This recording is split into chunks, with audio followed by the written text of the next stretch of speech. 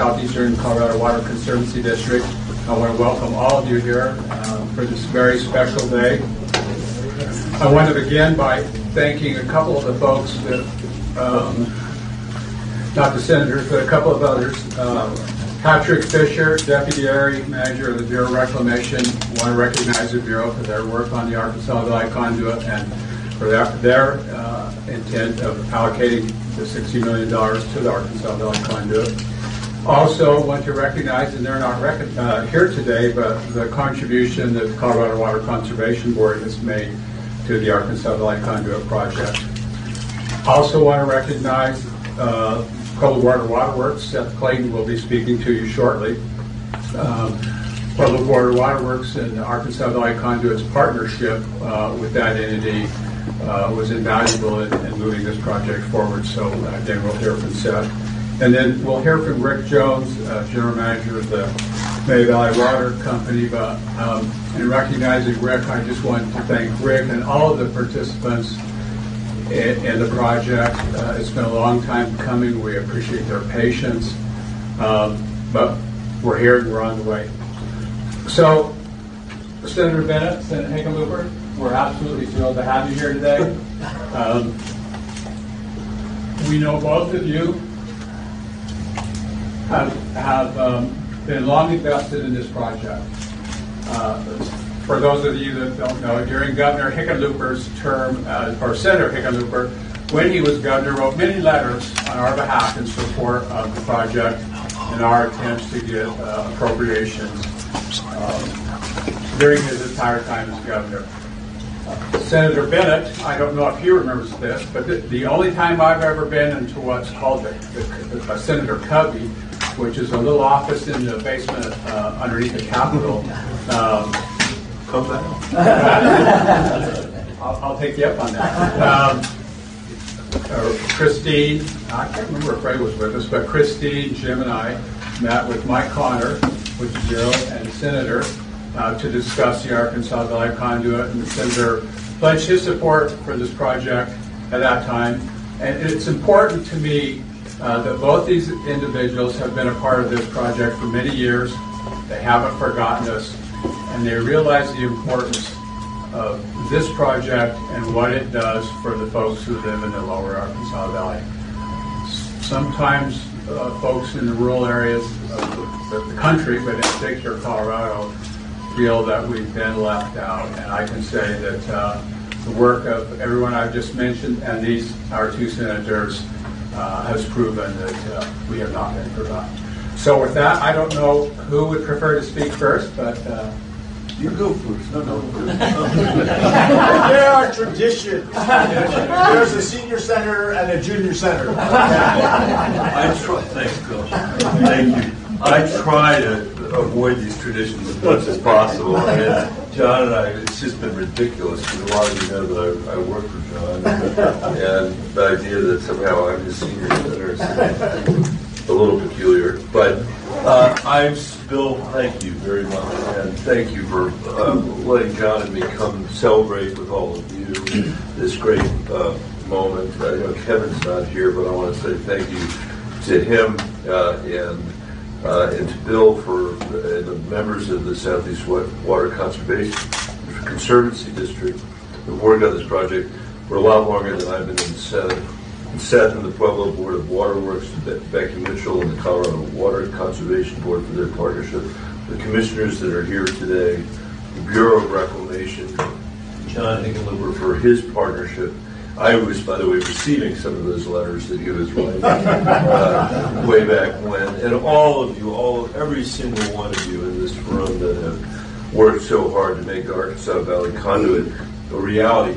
When I became a senator, this was one of the very first things that I heard about because of Bill and because of Ray Kozik, who said to me, this is a promise that was made in 1960 that has been left unfulfilled, and we need to figure out how to get it fulfilled.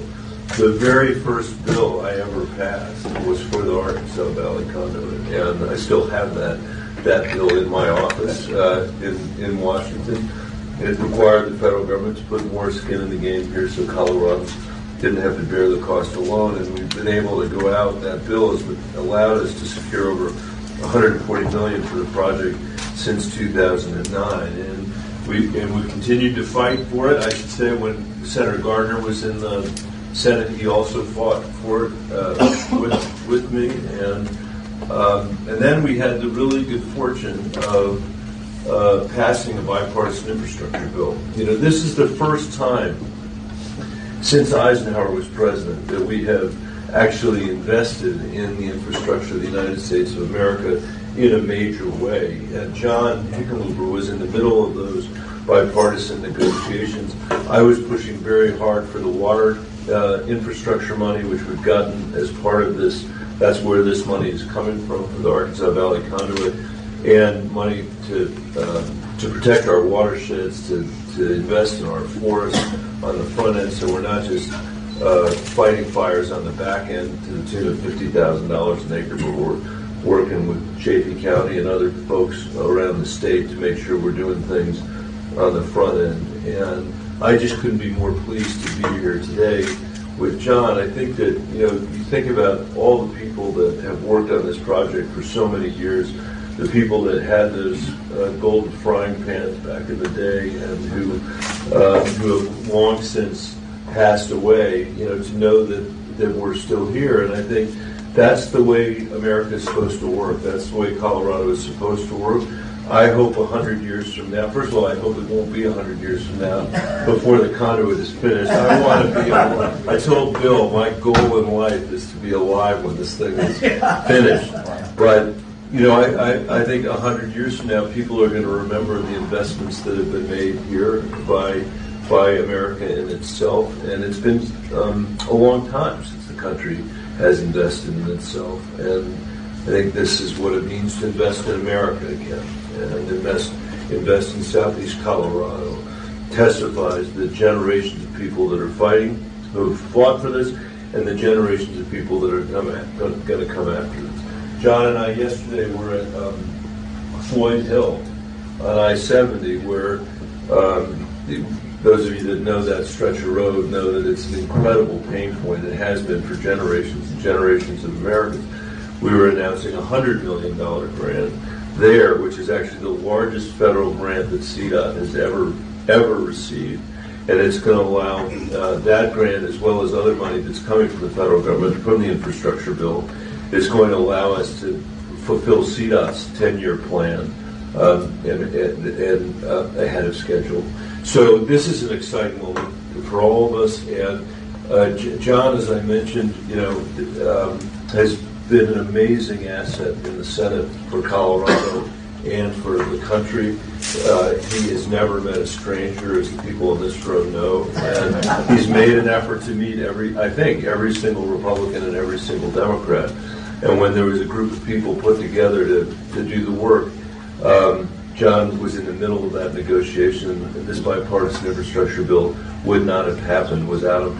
I do want to mention one last thing before I get out of your hair, which is there's a provision in here, too, for broadband that literally was written on the west slope of Colorado. I wrote it there with the Delta Montrose Electric Association, who had done such an incredible work delivering high-speed broadband to their community and to a rural community in America. We had subsidized the biggest telecom companies to the tune of $50 billion before they had figured out the right way to do this. Because of them, I was able to write a bill with Rob Portman, who's a Republican from Ohio, and Angus King, who's an independent from Maine, so a tripartisan bill, if there was ever one, that's going to make sure that rural America finally is going to get the broadband they deserve, so that kids don't have to do their homework as they were doing during the pandemic in Walmart parking lots. They're going to be able to do it in their schools and in their homes.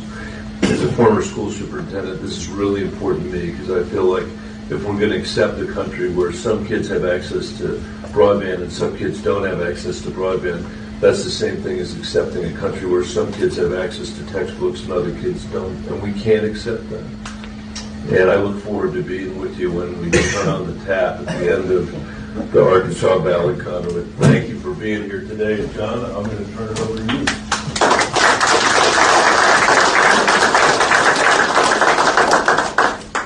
There is something sweetly delightful to have a mentor who's 10 years younger than you that work for you, especially when they're as good as Michael is. And he was selfless in terms of opening doors, making sure that I did build relationships, they were with people where we would have advantage.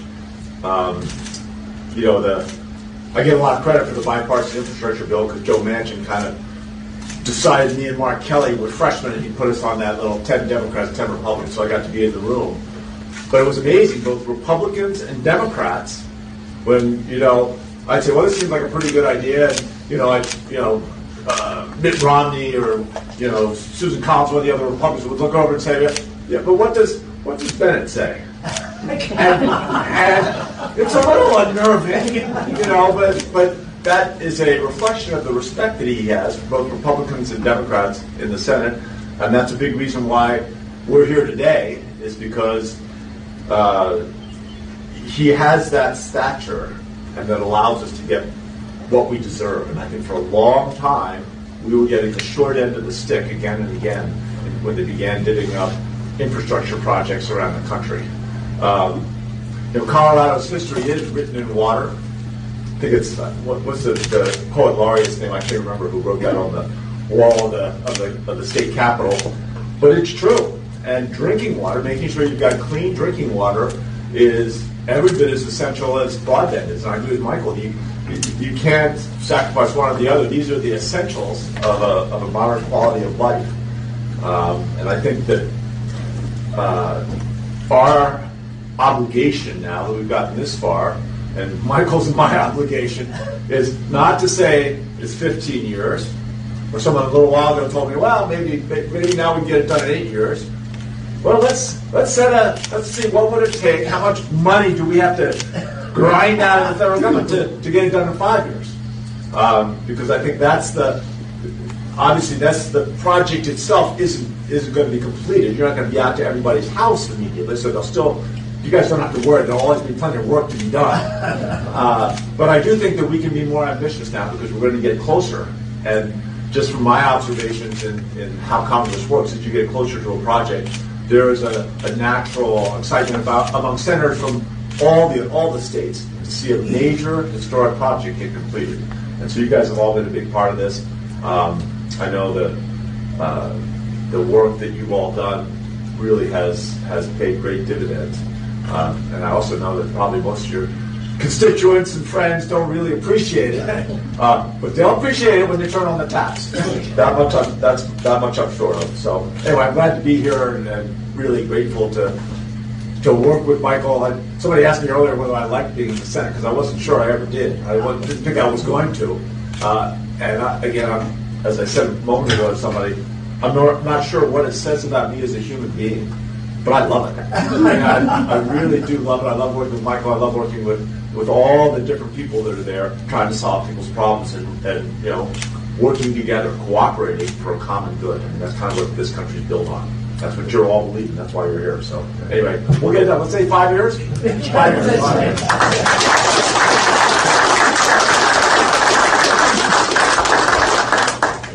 And I'm going to say it one more time. You heard it here first. 5 years. No. Thank you very much to both of you. Your support of the infrastructure bill and the conduit, we very much appreciate it. Okay, next up is Patrick Fisher, and I think it's important to note that the Southeast District, but most importantly, the Southeast District staff and our consultants have established a very good relationship with the Bureau and the Bureau with us, and we very much appreciate that. It's allowed us to move this project forward in ways we didn't probably imagine a year ago. So, Patrick.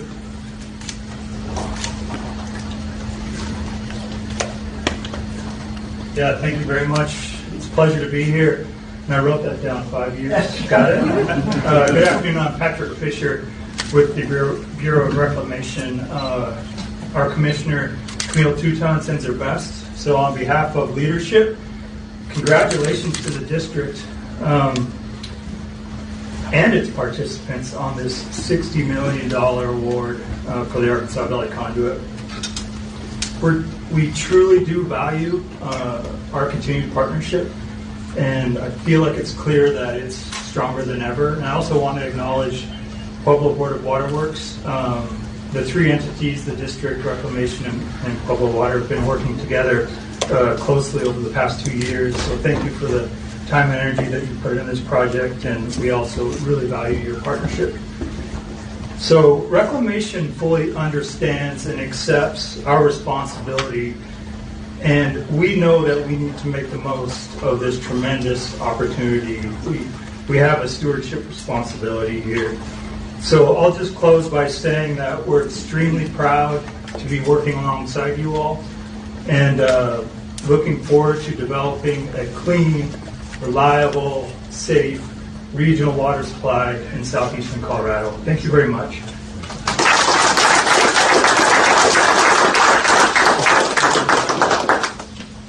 Unfortunately, no one from CWCB was able to attend today. I guess Becky Mitchell is in Santa Fe working on the very important Colorado River issues. So Jim Broderick is going to speak on their behalf.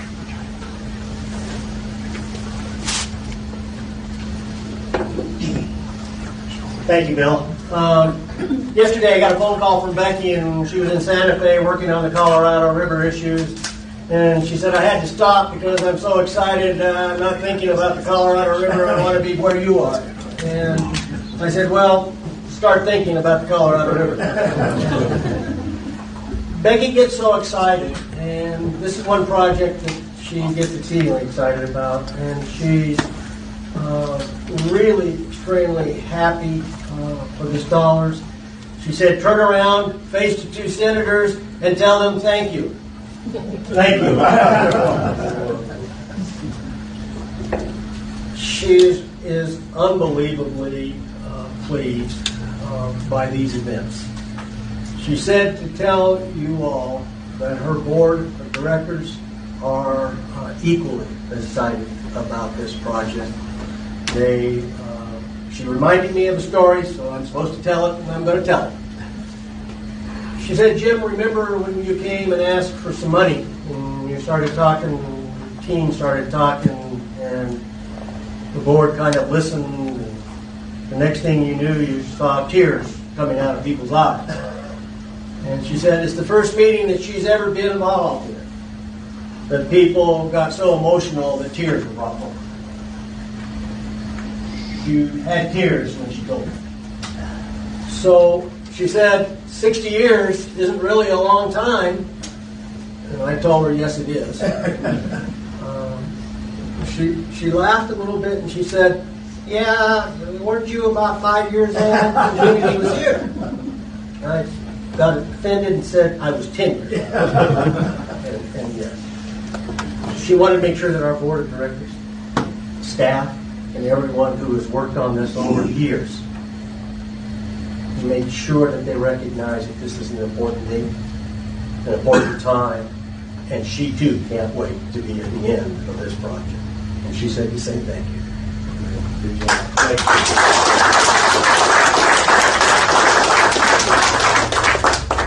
you. So next we have Seth Clayton, Executive Director of Pueblo Water, Board of Waterworks. I think you changed your name, didn't you? Pueblo Water. But I also want to recognize Pat Garcia. He's on the board, and I don't know if you have any fellow board members here from Pueblo Board of Waterworks. Or Chris Woodcock. Chris Woodcock, I forgot about Chris. So anyway, it's important we thank all of you folks from Pueblo Board of Waterworks. So, well, thank you, Bill. And I'm honored and appreciate this opportunity to say a few remarks on behalf of our board of directors and our entire staff team.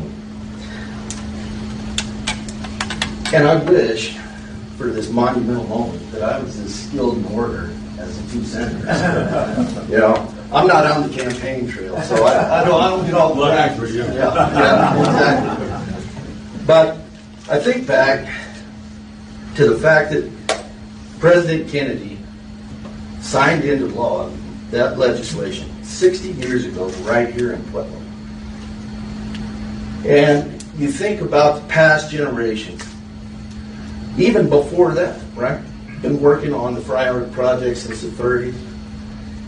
And the foresight that people needed back then to care about us today and to care about our future tomorrow.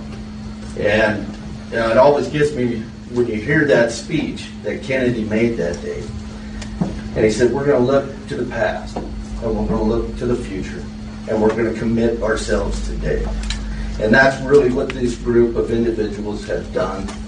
And we have, that's Board Water Works, are just so proud to be a part of that. We really are. And as we all know, all of us that work in water, right? You can't get anything done by yourself. It takes those valued partnerships and working together. And so, Senator, thank you. Thank you for your efforts. Patrick, you've been great. Thank you. Thank you.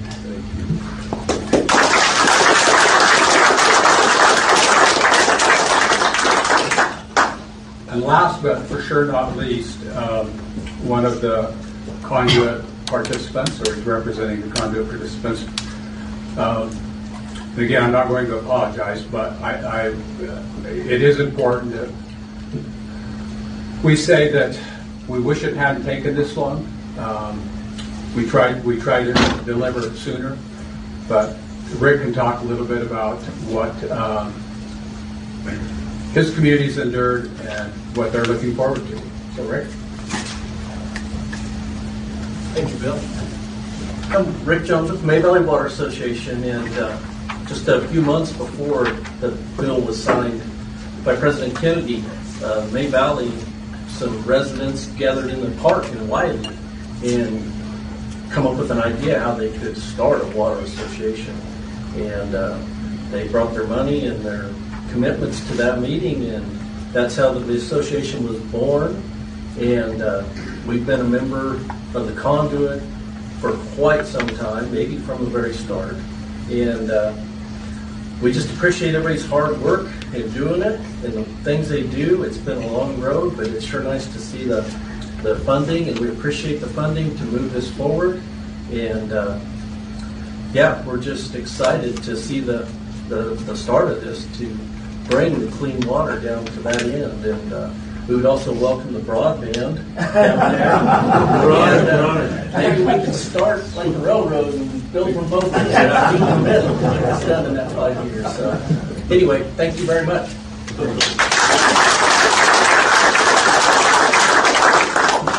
So, for those of you who don't know, Rick's community is not at the very end, but almost. So, we get there as quickly as we can. 5 years. So, we're right on schedule, 12:55. So, I'm going to close out this official session of this event. But again, thank you to all of you who have been a part of this project over the past 20 years, and in some cases probably far more than that. Again, gentlemen, thank you. I don't know if you'll ever really know how much this means. And you're right, I hadn't really thought about it, but it is the largest infrastructure investment we made in this country since the Eisenhower administration. That was the 1950s, if I remember right. Yeah. That's in some ways a set of commentary. But anyway, thank you. And so what we're going to do now, the senators are going to take questions, not from our group, but from the press. And we'll do that for, I guess, until they get their questions answered. 5 or 10 minutes, and then the event will be over. I think the senators are going to stay for a little bit, and the rest of you and the senators are welcome to join us for lunch. So thank you again for joining us today. Thank you.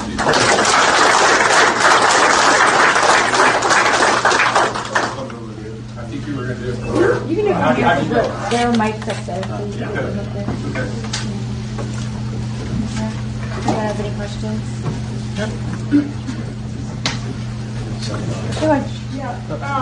So I know it's called the bipartisan infrastructure package, but it wasn't 100% bipartisan. Most House Republicans voted against it. So do you guys think it's still accurate to characterize it as the bipartisan infrastructure package? Yeah, I definitely think it was bipartisan. We had a very big vote in the Senate. I don't know, must be 68 votes. 68 votes. That's unheard of. Even in the old days, that's unheard of. Well, I will tell you, we did get 68 votes for the bipartisan immigration bill in 2013, and the House killed that, unfortunately. We would have avoided a lot of agony if that bill had passed. But yeah, it was bipartisan, and I suppose evidence of that is that Mitch McConnell voted for it in the Senate. Wow. And the other part is that if you were to take that bill apart, there's a bunch of stuff in that bill I don't like. There's stuff that Michael doesn't like. There's stuff that Ronnie doesn't like. There's, Susan Collins doesn't like. Tom Tillis doesn't like. In other words, everybody had compromised. So that's what bipartisan means in its essence, is you're not getting everything you want, but you're listening to the other side and trying to deliver something we all look at as progress. You might get a sense of how bipartisan it really is when you see the members of Congress and the House who voted against it trying to take credit for the infrastructure projects in their district. We're seeing that all over the country. Yeah, and I was going to ask you guys, like, obviously the people have been trying to get this passed for a long time, get this project going. Why do you think it took so long to give people, the clean water, they deserve? Give people the clean water they deserve here in Colorado. Yeah, I'm happy to take that. I mean, look, there have been times, there was an energy in the 1950s, and when Jack Kennedy came out here to invest in America, in part because we were in the middle of the Cold War back then, competing with the Soviet Union. And I think that when the Berlin Wall fell, there was this idea that was the end of history somehow, and that democracy prevailed all over the world. That a lot of people believe that, and it turns out that wasn't true. And we have for a long time been focused on cutting taxes for the wealthiest people in America and expecting that it would trickle down to everybody else. By the way, we never paid for any of that. We just borrowed money to do that. We've focused on 2 wars that lasted for 20 years in the Middle East, but we have not invested in the country again over that period of time. And that's made it hard for projects like this, where people have been collaborating for so many years and where promises were made so long ago that remain unfulfilled. So I hope, just speaking for myself, I hope this is the beginning of a new era in America where we understand that we owe it to each other, no matter what political party we're in, and maybe ignoring what political party we're in, we owe it to each other as citizens of this country to invest in our country, to invest in our infrastructure, in our human capital, in the next generation of Americans. And I can tell you that one of the reasons why we've been able to get the bipartisan work that we've been able to do recently, including this infrastructure package, but also the recent bill that's bringing back the semiconductor industry to America for the first time since the 1980s, when we let it go, when we basically were saying to folks, we're going to privilege people in our economy that want to make stuff as cheaply as possible in China and Southeast Asia over lots of other things we could have picked, like the strength of our own supply chains, like our national security. With the semiconductors, you saw this summer how expensive cars became, new and used cars, and that's because the semiconductors are made in Taiwan. But our most significant semiconductors in our submarines and in our fighter jets are made in Taiwan, 110 miles off the mainland coast of China. So again, I believe there's a bipartisan consciousness that's beginning to emerge. It's about investing in our country, making sure we're driving wages up in the United States of America. And I think that is going to give us the opportunity to organize our thoughts as a country and move past the empty fights that are happening on the cable television at night and start investing here again. It's a long-winded answer, but that's what I think. Do you think it's like an unfulfilled promise that you think should it be filled sooner? Absolutely. It should have been fulfilled sooner, but I'm glad that, almost nothing ever moves in a straight line, and I'm very glad that we all are here to see this. I wish that all the people in 1960 who were counting on that clean drinking water, coming a lot sooner, were here to see it too, but their grandchildren and their great-grandchildren will see it. 2 more questions. Additionally, I know typically whenever somebody argues against America being the greatest country on earth, they point to a falling behind infrastructure. But now we're seeing these investments that are getting bipartisan agreement. How much does our nation, not just Colorado, stand to gain from these infrastructure investments? These are great questions, and that's another great question. I think, A, building the infrastructure that allows this country to deliver its promise to the next generation and the generation after that is incredibly important. But more important is to see that muscle that's atrophied, where people haven't been working together in Congress. They've been bitterly opposed to somebody in the other party and want them to fail no matter what. That muscle is long dormant, except for occasionally, like when you have someone like Michael Bennett that goes and gets 69 votes for an immigration bill, 68 votes in 2013. He counted every vote. But what now we're seeing is there are enough Republicans and enough Democrats that are saying, hey, China is real. This is not some mirage, and we're not sure what we're seeing. We are seeing a rival, a competitor that's dead serious. We've got Russia now with blatant aggression against their free country neighbors. That is going to be the stimulus that's going to force us to get back to running a democracy the way it should work, which means you have to cooperate, you have to collaborate, you're not going to get everything you want, you're going to have to stop playing politics for a while to make the tough decisions that create progress. But if that's what it takes, we should celebrate it. You know, I tell you, that is what, I couldn't totally agree with what John said. That is what she says every time she sits down at a negotiating table with somebody in the country, in the world. He says, democracy's, that's about the 20th century. In the United States, that's about the 20th century. I can tell you it wasn't helped when the Capitol was overwhelmed on January 6th either, because that allowed the Russians and the Chinese and the Iranians to say, see, these guys are collapsing. This stuff doesn't happen in our country. And so I think there really is a lot at stake, and we're in an amazing position. If we could just get our political system to work decently, the innovation, the entrepreneurship, the economic system that we have, combined with the energy resources that we have, combined with our food production in the United States of America, you look at all of that together, and I would never bet against where we are if we get our act together. One more. Two more. No, you had. We could do two more. Well, I was just going to say, was there something about timing or something about the way that this infrastructure bill that was structured that made this possible this go around to get funding for this project, whereas maybe it hadn't in previous decades and generations? I don't know if you could talk about just. I definitely can say something about that. Yes. And the bipartisan law itself came into being without this project in its mind's eye, although there's billions of dollars for Western water infrastructure in there because we fought for that to get it in there, and this is a piece of that. But it's because this group of people here has been so committed to it and has worked so collaboratively with the Bureau of Reclamation and with each other that when we went banging on the doors and they were looking for things that were actually ready to fund, this was ready to fund. And that there are a lot, believe me, there are a lot of competing projects out there that could have wanted this money. They were not as well organized as this one was, and I also think the sort of relentless drumbeat that Bill was talking about earlier, decades worth of correspondence to Washington and governors saying we need this, and county commissioners showing up back there saying we need this.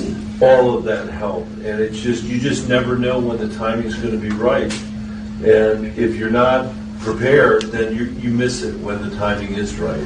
This group of people was incredibly well prepared. Thank you. Communities have been waiting for this project to be completed for decades, as you've both mentioned. But Senator Hickenlooper, you kind of mentioned 5 years to really kind of motivate them. But you're concerned that inflation, supply chain issues, labor shortages are going to impact that kind of timeline. That a longer timeline might be more realistic. 5 years. I'm worried a little bit about the 5-year thing. You guys just hear that? No, because I said I want to make sure I'm still here when this project is completed. So, the sooner it's completed, I mean, I don't want to have to draw it out. So, just to kind of encapsulate the inflation issues which we see, which are real, And the labor issues. and labor issues, I look at what this country's done over the last 25 years. Michael talked about some of this, where we allow ourselves to outsource the manufacture and assembly of all kinds of critical, not just chips, but everything to other parts of the world. And in the process of doing that, business recognized that if they could get by and find a system where they didn't have to keep inventory. If you've got a business and you're selling radios, and suddenly you don't have to have any more inventory, so the inventory sits there, sometimes it gets out of date, you can't sell it at the end, it costs you money to have it on the shelf all that time. It's 10%, 12% of industry saves that money if they could get rid of inventory. How do they do that? Just-in-time manufacturing, right? These incredibly complex, supply chains that we couldn't even imagine in the old days. You need algorithms to really keep them all working. And basically, we got rid of, inventory to a large extent, which was a boon, a productivity boon for the entire country, but it left us vulnerable in the case of a natural disaster, like a pandemic, where first time in history, the entire global economy shut down.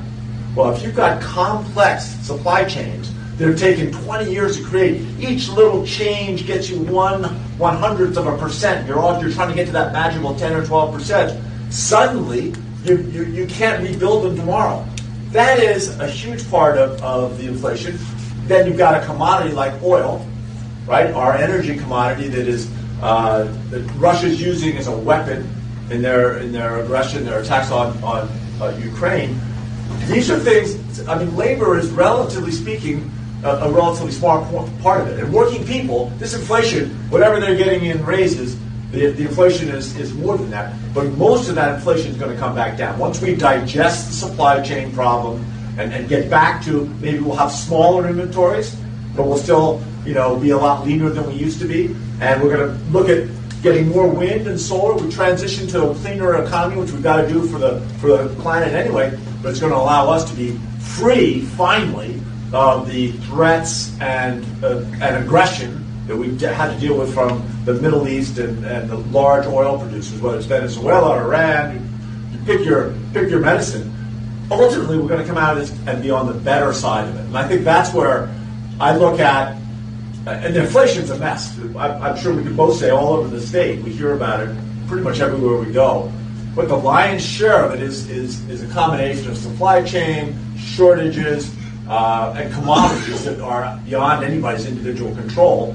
And that I personally, I'm not tying Michael this, when we see all these workers getting raises, Michael was defining this. This is a problem the country's had over the last 30 or 40 years, that wages have not kept up with economic growth. So working people have gotten the short end of the stick. Well, now they're getting to catch up a little bit.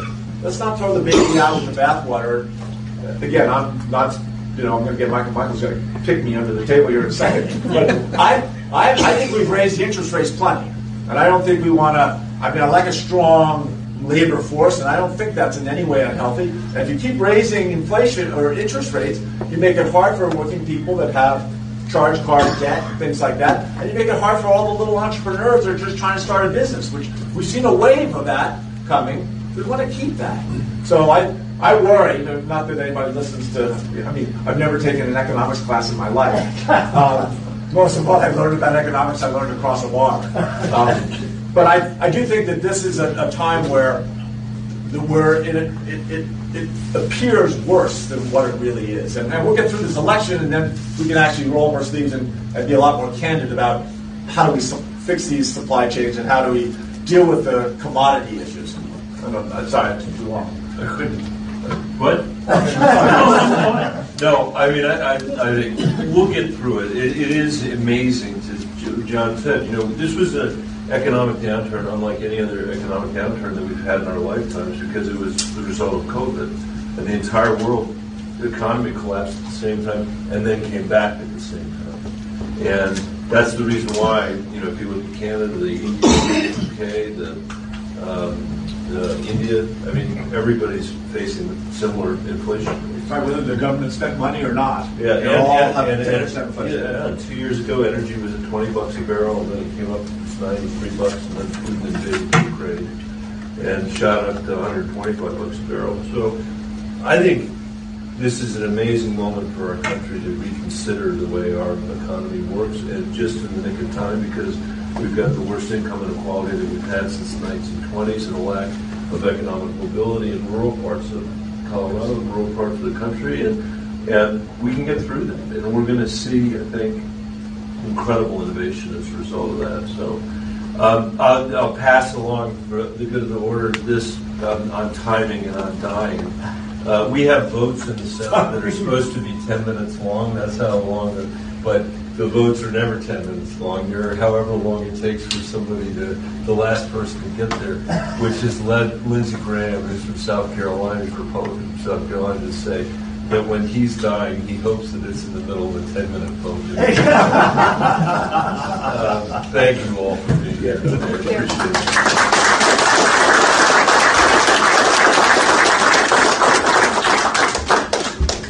So that's today's event. Again, thank you all for joining us. And thank you, Senator. Thank you.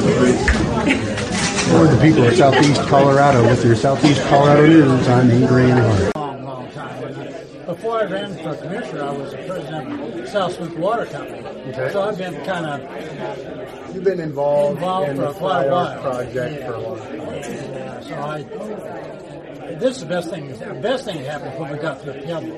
Right. That was the big jump. Okay. And now it looks like we're moving forward at a faster pace than we ever had. Very good. And I'm really happy to see, and I'm glad we're having a bipartisan support on this instead of just. That's why nothing gets done. Right, because everyone's too busy playing politics instead of getting stuff done. That's what I feel. Well, they were getting stuff done today. Yes, it sounds like they are. All right. We're moving in the right direction. All right. Of course, we're at the Pueblo Water Conservancy District, covering Southeast Colorado. We just saw the presentation with President Bill Long. We had a couple senators, Bennett and Hickenlooper, both here. Yes. We're looking at the big map of the project, and kind of right here, we're on the map.